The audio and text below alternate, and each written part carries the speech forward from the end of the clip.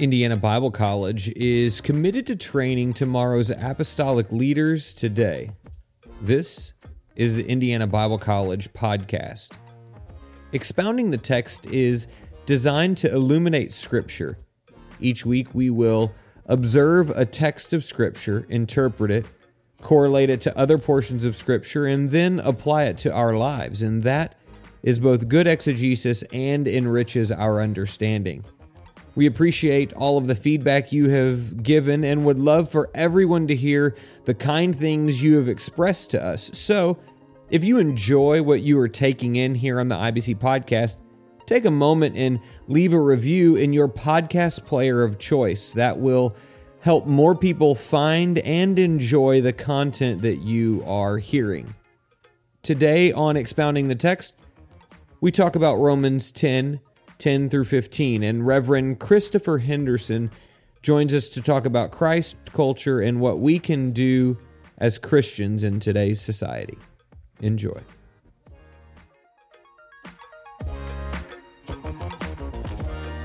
Well, welcome back to Expounding the Text. This is not your normal voice. This is not Chris Henderson. This is Kevin Brzezinski turning the mic on Chris Henderson to ask him some questions today. So, welcome to the podcast you usually host. It's a little awkward. We're not going to lie. No, this is great. I'm going to grill you. Let's go. Absolutely grill you. So I'm absolutely excited about that. We're going to look at Romans 10, verses 10 through, is it 15? 10 through 15. 10 through 15. Yes. And so let's go ahead and read this to begin. You're the host, so you should know. Yeah, I should know, shouldn't I? Romans 10:10. Who wrote this book? Paul. Okay, just checking. An apostle of Jesus Christ. Okay. Separated under the gospel. Verse 10, for with the heart man believeth unto righteousness, and with the mouth confession is made unto salvation. For the scripture saith, whosoever believeth on him shall not be ashamed. For there is no difference between the Jew and the Greek, for the same Lord over all is rich unto all that call upon him. For whosoever shall call upon the name of the Lord shall be saved. How then shall they call on him in whom they have not believed? And how shall they believe in him of whom they have not heard? And how shall they hear without a preacher? And how shall they preach except they be sent? As it is written, how beautiful are the feet of them that preach the gospel of peace and bring glad tidings of good things. So as we normally do, starting with observation, what is happening in this portion of Scripture?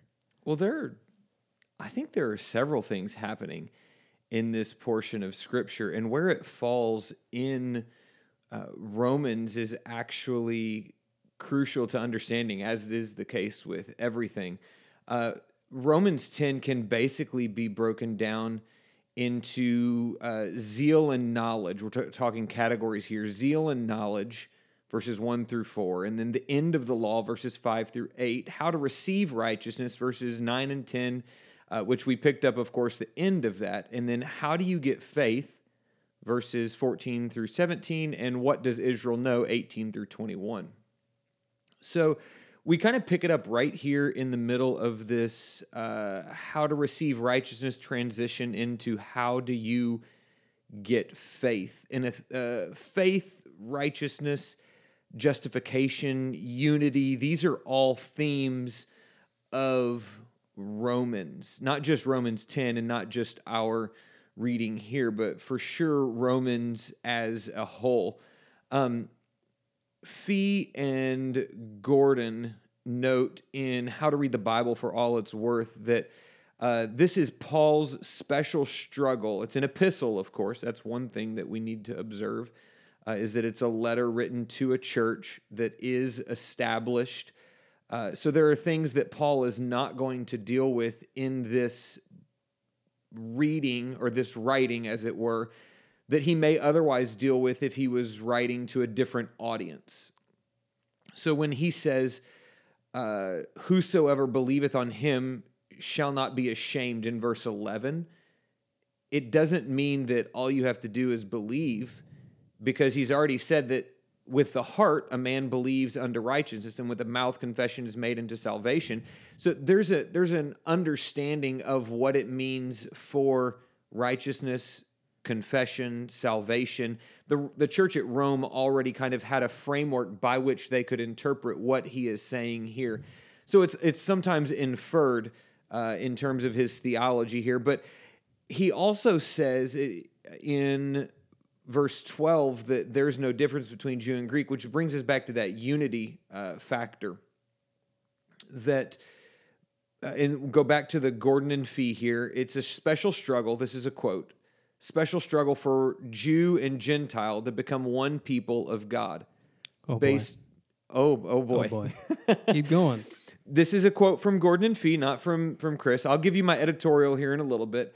But based on grace alone and apart from the law, that causes the discussion to take the special form it does in Romans, that causes justification to be used as the primary metaphor for salvation. So this no difference between the Jew and the Greek is really important to our day specifically. Yeah. So if a man... Well, you're already jumping into the application. Let's hold off just a second, because you've got two other verses there, and one says, "Without a preacher, how will they?" Yeah, which is important for, I guess, what we do as a Bible college, right? Sure. I know you want to jump right into the. Oh man, this is going to be dangerous. Nah, no, it's Bible. It's Bible. That's right. Let me make one comment. We're talking about whosoever believeth on him shall not be ashamed. If you confess with your mouth, you'll be saved. Yeah. I believe I've heard Brother Kilman say that word believeth actually implies ongoing obedience. Yes, absolutely. Which so a belief with the heart. Yeah. So my son has two choices in life. He can obey mom and dad, or he can suffer the consequences of disobedience. And that's kind of what Paul is saying here. This ongoing belief is not just a one-time thing. Oh, I believe in the Lord Jesus Christ and I'm saved. It's a continual or a perpetual action of obedience to Christ. Yeah. So now what is really going on here? I mean, if we were to interpret this, what is the significance of him saying no difference between Jew and Greek, for the same Lord over all is rich unto all that call upon him? Mm-hmm. Help us understand what's happening there. Well, the before we start understanding that, which I was kind of already going, and you pumped the brakes on me, so I liked that. But before we understand what he's saying there, it's important to understand verses 9 and 10. Sure. Because he's speaking to a Christian audience. So these people are people who have been, as we would say in modernity, saved, sanctified, and blood bought. You know, like they've been brought out of the miry clay, and their feet have been set on a rock to stay. They've experienced the salvation, the biblical salvation, expounded in Acts 2:38, and so that is the audience. Right. So before we get into the application of neither Jew nor Greek, we have to understand the framework of where he's speaking. So if you're speaking to a fallen culture, you're going to be dealing with fallen logic. If you're speaking to a culture that is unified by the blood of Christ, neither Jew nor Greek, and you look at even in Acts where the church, there's all kinds of people around. And so if there are all kinds of people around in Acts 2, right, Cretes, Arabians, the whole... I don't have the list memorized. I used to, but if all of those people are around and God poured out his Spirit on all flesh, it stands to reason that those people are actually included in that group of believers. So when we get into there is no difference between the Jew and the Greek, there were absolutely secular differences. Sure. When Paul is writing to Rome about or between, we should say, the Jew and the Greek. There were societal differences. There were cultural differences. But the same Lord over all is rich unto all that call upon him. So Charles Kraft has this really great phrase that I'll borrow here, and it is called a supra culture. A supra culture. It's a culture that is created by Christ. It's above Jew in Greek. It's above all of these different societal standards of understanding that we face. And so if someone has believed with their mouth and they've continued in action, moving toward Christ, I think that they should be a part of this supraculture, as Charles Kraft would say. Some would call it a transcendent culture, and that's accurate too. A culture that transcends secular definitions of what should be. Yeah, I'm don't mean to take you on a rabbit trail, but are there morally neutral cultural things? You see what I'm saying? Yeah. So some things, they're corrupt and evil, and we need to let them go when we take on this Christ culture, the super culture. Are there things that are just neutral that will remain, and they're neither good or bad? That's just how we grew up or the region we grew up in. Sure. And certain things are neutral. Do you think that's... I don't. Yeah, you sprung it on me. That's okay. I like this. So a couple of things come to mind. Number one, Christ makes all things new. New creature in Christ, right? So are there differences that can exist within the body of Christ? I think absolutely. Are some of those differences this morally neutral cultural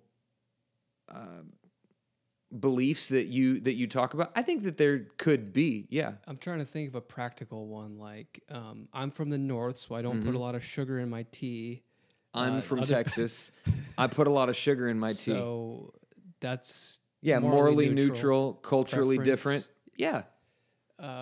But some of those things start to get pretty gray. Mm-hmm. And I'm trying to think of one that specifically would be really with how you treat other people. Sure. Right? And so what you have to do is understand, I think this is what Paul is driving at. There is no difference in the Jew or the Greek. The same Lord is over all of them. So in order for us to understand where those neutral differences lie, we have to understand who we are. And until we understand who we are, to try and name specific applications of these morally neutral differences, I think it's just useless at a certain level. Because Gary Smalley has got a great little phrase in his book called The DNA of Relationships. And he names honor as a way of accurately seeing someone made in the image of Christ. And as Christians, we're called to honor our brothers, our sisters, but not only, and we'll see a little bit later, we're not only called to honor our brothers and our sisters, but we're also called to honor them who have rule over us. We're called to honor mutual, not just leadership, but each other. Yeah. And I think you're kind of jumping, like this is a theme in Paul's writing. 100%. Right? So it's so we're jumping bond, around nor a little free, bit. Nor male, nor female. Yeah. So you're pulling in other verses here. What are some of those if you have them handy? I don't have them but handy. we're kind of shorthanding them, but it is a theme, and you're right. It's across multiple. What would you call socioeconomic, cultural, racial, or ethnic? I prefer than racial. Sure. Gender. Yeah, I think race is a construct of modernity created to perpetuate racial talks. Am I allowed to say that on this podcast? Whoa, if I'm not, you can edit it out. I'm the moderator and the editor. So today, I do prefer ethnicity. I think ethnicities is a much better word to describe some of those differences. When you get into the racial conversation, there is no difference between the Jew and the Greek. Sure. The same Lord who died for you from Wisconsin or Minnesota. I No, never can remember which it's one. neither Canada or Minnesota. It is Wisconsin. They're the same. They are not the same. That's like saying you're from Mexico, Chris, because I was born and raised in South Texas. I got nothing. I got nothing. But I think that understanding that the Lord is Lord over all of them, that's so crucial. Now, whosoever believeth on him shall not be ashamed. Who are we believing on? Like, we're believing on the foundation, like the tried chief cornerstone, Jesus Christ, right? So outside of Jesus Christ, that's why I say that I believe racism or racial, the term race is a construct of modernity in order to perpetuate the belief system. Because outside of that belief system, when you're just talking like you and me and Jesus, like that is the answer. That super culture, that culture that is Christ culture. That's, absolutely. And so, Romans 2:11, there is no respect of person with God. So can I go be ahead. Really controversial? Can you though say that God is a respecter of culture? That's a hard one. So God's not a respecter of persons, but I do believe God is certainly a respecter of actions. Sure. So can we say God is a respecter of culture? I'm being really mean. I'm sorry. I'm No, throwing that's these, okay. like, really Acts hard 10, things out Acts here. 10:34. Hang on, I'm going to grab a Bible. Hang on, because all I grab have a is my Bible. printed notes. I've got one right here. Peter was of a particular culture, was he not? Sure, he was of a Hebrew culture. Right? Yeah. And then in Acts chapter, I'm in John. Let's get to Acts. In Acts chapter 10, there's a man of Caesarea called Cornelius, a centurion of the band called the Italian band. So here we've got a different culture introduced. And so Cornelius sees a vision, and then Peter also sees a vision. Two different people, two different cultures. And by the end of the chapter, we see Peter preaching to these people who are outside of his culture. 10:34 of Acts. Then Peter opened his mouth and said, "Of a truth, I perceive that God is no respecter of persons, but in every nation he that feareth him and worketh righteousness is accepted with him." And then we go on and we see, down around verse 46, "For they heard them speak with tongues and magnify God. Then answered Peter, Can any man forbid them water that these should not be baptized, which have received the Holy Spirit as well as we?" So the same Peter that preached the day of Pentecost sermon that said, "Men and brethren, what shall we do?" And he answered and said, repent, be baptized, and receive the infilling of the Holy Ghost. The same Peter, a few chapters later, is in a culture that is different than his, and he says, "Oh, you can receive the Holy Ghost too."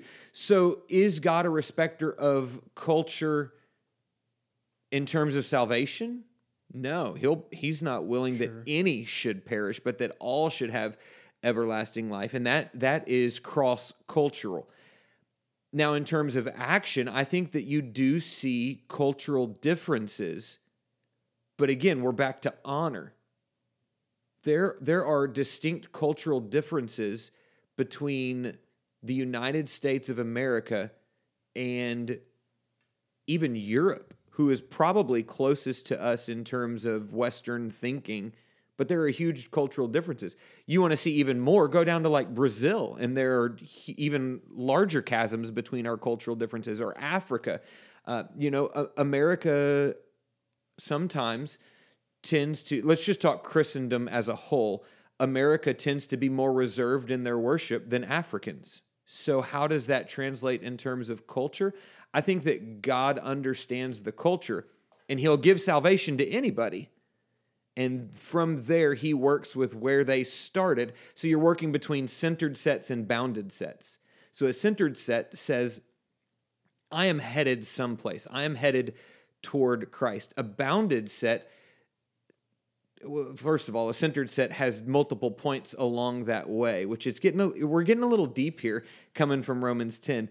But the centered set says, I am directionally headed someplace. The bounded set says, once you achieve this particular set of standards, you are then a Christian.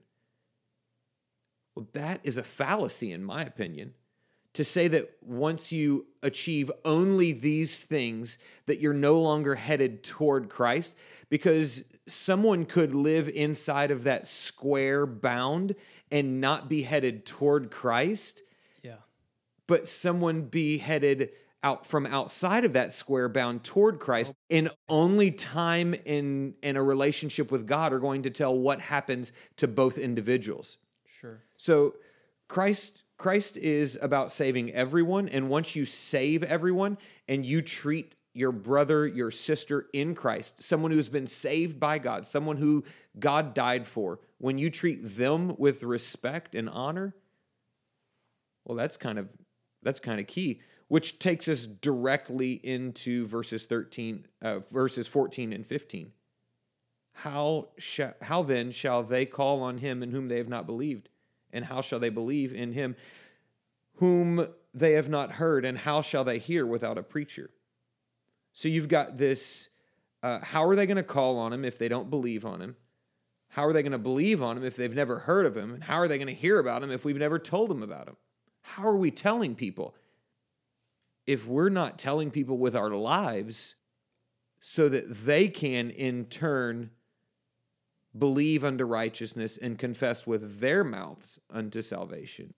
You're welcome. If you have more in the interpretation, you're welcome. But I'm just thinking to myself, I'm looking out at the culture and how divided everything seems, and yet we need to preach.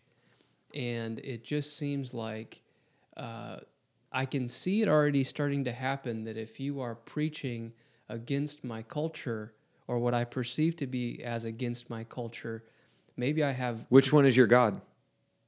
Yeah, well, maybe Is God your culture? Is God your culture, or is so God I'll Jesus? use the safe example. Like, if I'm a Greek, I'm a good Greek, and I'm offended, but today the offense is turned almost violent. So how do we apply this idea of preaching in our current culture, which values multiculturalism and values, in some cases, very good things about other cultures? How do we apply the preaching part of this and do this? Yeah, so we have to preach Christ and him crucified. The same Lord over all is rich unto all that call upon him. So I think that we have to preach Christ and him crucified. And I think that we preach Christ in several different avenues. Sure, we stand up and we preach Christ on Sunday morning, Sunday night, and Wednesday. But if our actions on Monday, Tuesday, Thursday, Friday, Saturday don't match our sermon on Sunday, what good is our Christianity? And so we are sent of God. Christianity is sent of God to preach so that people can hear and call on him and ultimately choose to believe and confess faith in Christ and have righteousness imputed or attributed to them. So how do we do that? We do that every single day by honoring others. Yeah, I'm just kind of, my brain's Yeah, turning here. Like, it's being a good neighbor. It's Mm-hmm. being, Yeah. you know, like, you go down the street and there are officers who are emotionally struggling. So But even on the flip side of that, there are protesters who are emotionally struggling. Yeah. And so you have to be Christ to the officer and to the protester. Super culture. Our belief system is transcendent over this culture. We can support and we can vocalize beliefs, But ultimately, at the end of the day, it has to be Christ preached. Go check out Victor Jackson and what he did in Minneapolis. Super and cool. People are like being baptized in the same vicinity of where looting and rioting took place. That, to me, is what Paul is talking about right here. So we're ambassadors, to answer your question, ambassadors. 2 Corinthians, again, Paul 5:20. Now then, we are ambassadors for Christ, as though God did beseech you by us. We pray you in Christ's stead, that ye be reconciled to God. And this is right after, and all things are of God, who hath reconciled us unto himself by Jesus Christ, and that hath given to us the ministry of reconciliation. And we love this scripture, to wit, that God was in Christ, reconciling the world unto himself, not imputing their trespasses unto them, and hath committed unto us the word of reconciliation. But it's right after that verse that Paul says, now then, we are ambassadors. The ambassador of reconciliation, the forgiveness that God extended us, we're required then to turn around and give to other people. Well, I love the word ambassador because it implies you're from another nation. And super culture. Is it not true? Yeah, that we do need to give up our culture and allow it to die to fully take on the culture of Christ. Yeah, you listeners can't see it, but I've got this little thing right here. It's called a Holy Bible, and it is presented to me back in 2002 for graduation. And here's the thing: if anything in my culture, be it, well, you know what? Let's just use me for an example. Anything in my family, anything in my culture that is outside of this black book, as we like to say, anything outside of the scripture, it has to die. It has to stop. It has to be ended. Because, for instance, Hendersons tend to be a little bit cantankerous. Do you think that's funny? No, I wasn't laughing. So the Henderson, the cantankerous side of me, has to die in order for Christ to truly reign supreme in my life. Yeah. And so if it's pride, it has to go.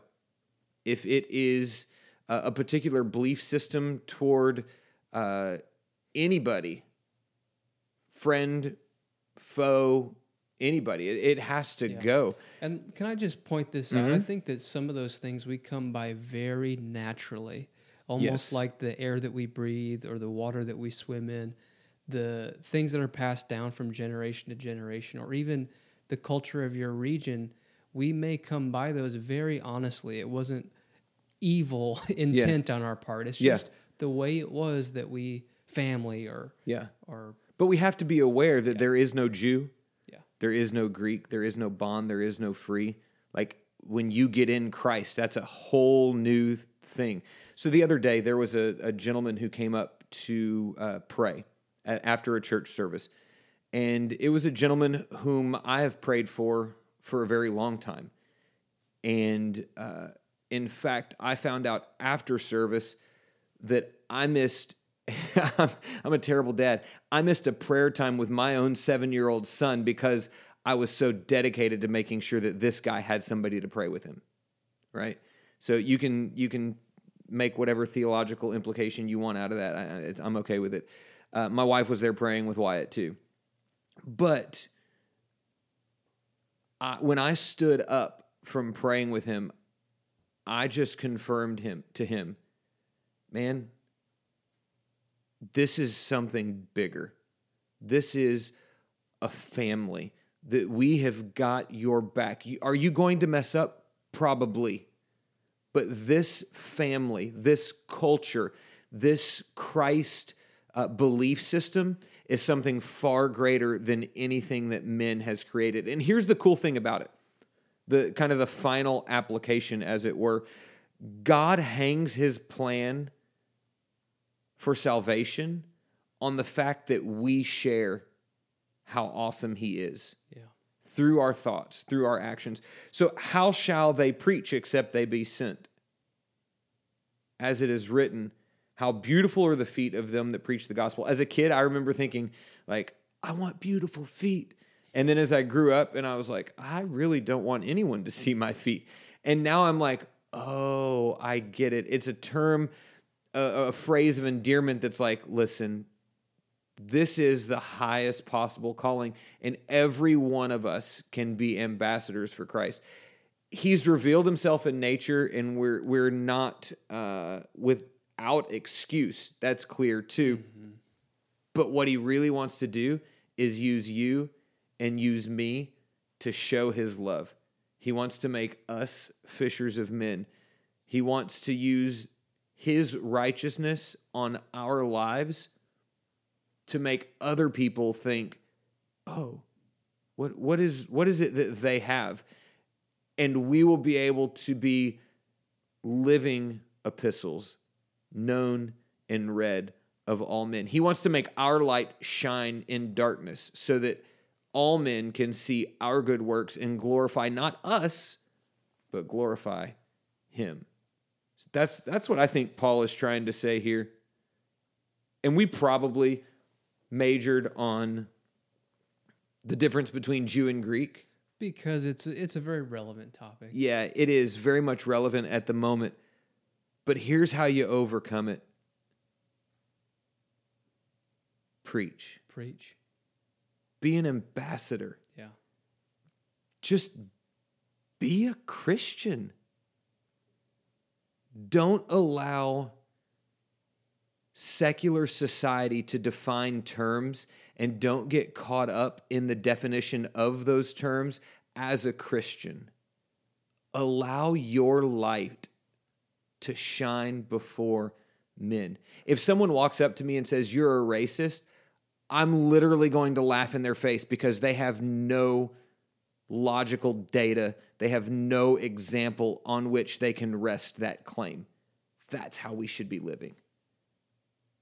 Is through the power of Christ and through his sacrifice for us.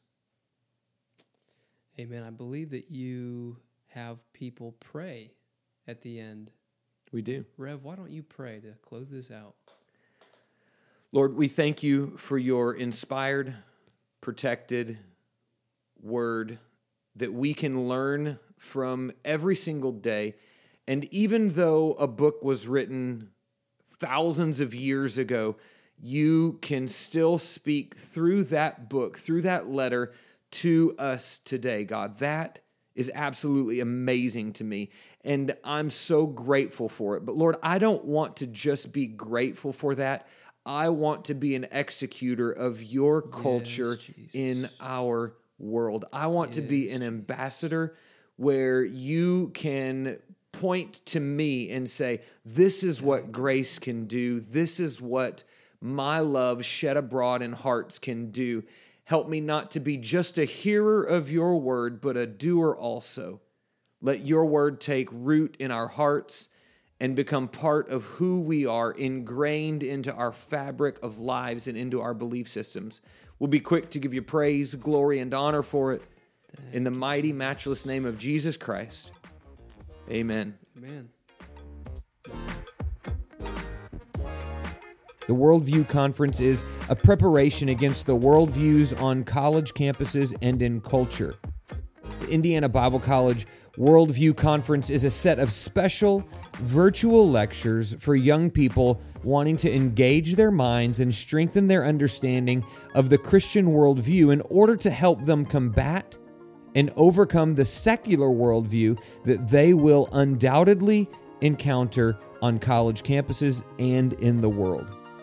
If this sounds remotely interesting to you, then you need to block out July 30 and 31. But here's the best part. All you have to do is block out the evenings, because this online conference is going to not even require you to attend Indiana Bible College, to travel to Indianapolis, or to otherwise leave the confines of your comfort zone. So, July 30 and 31.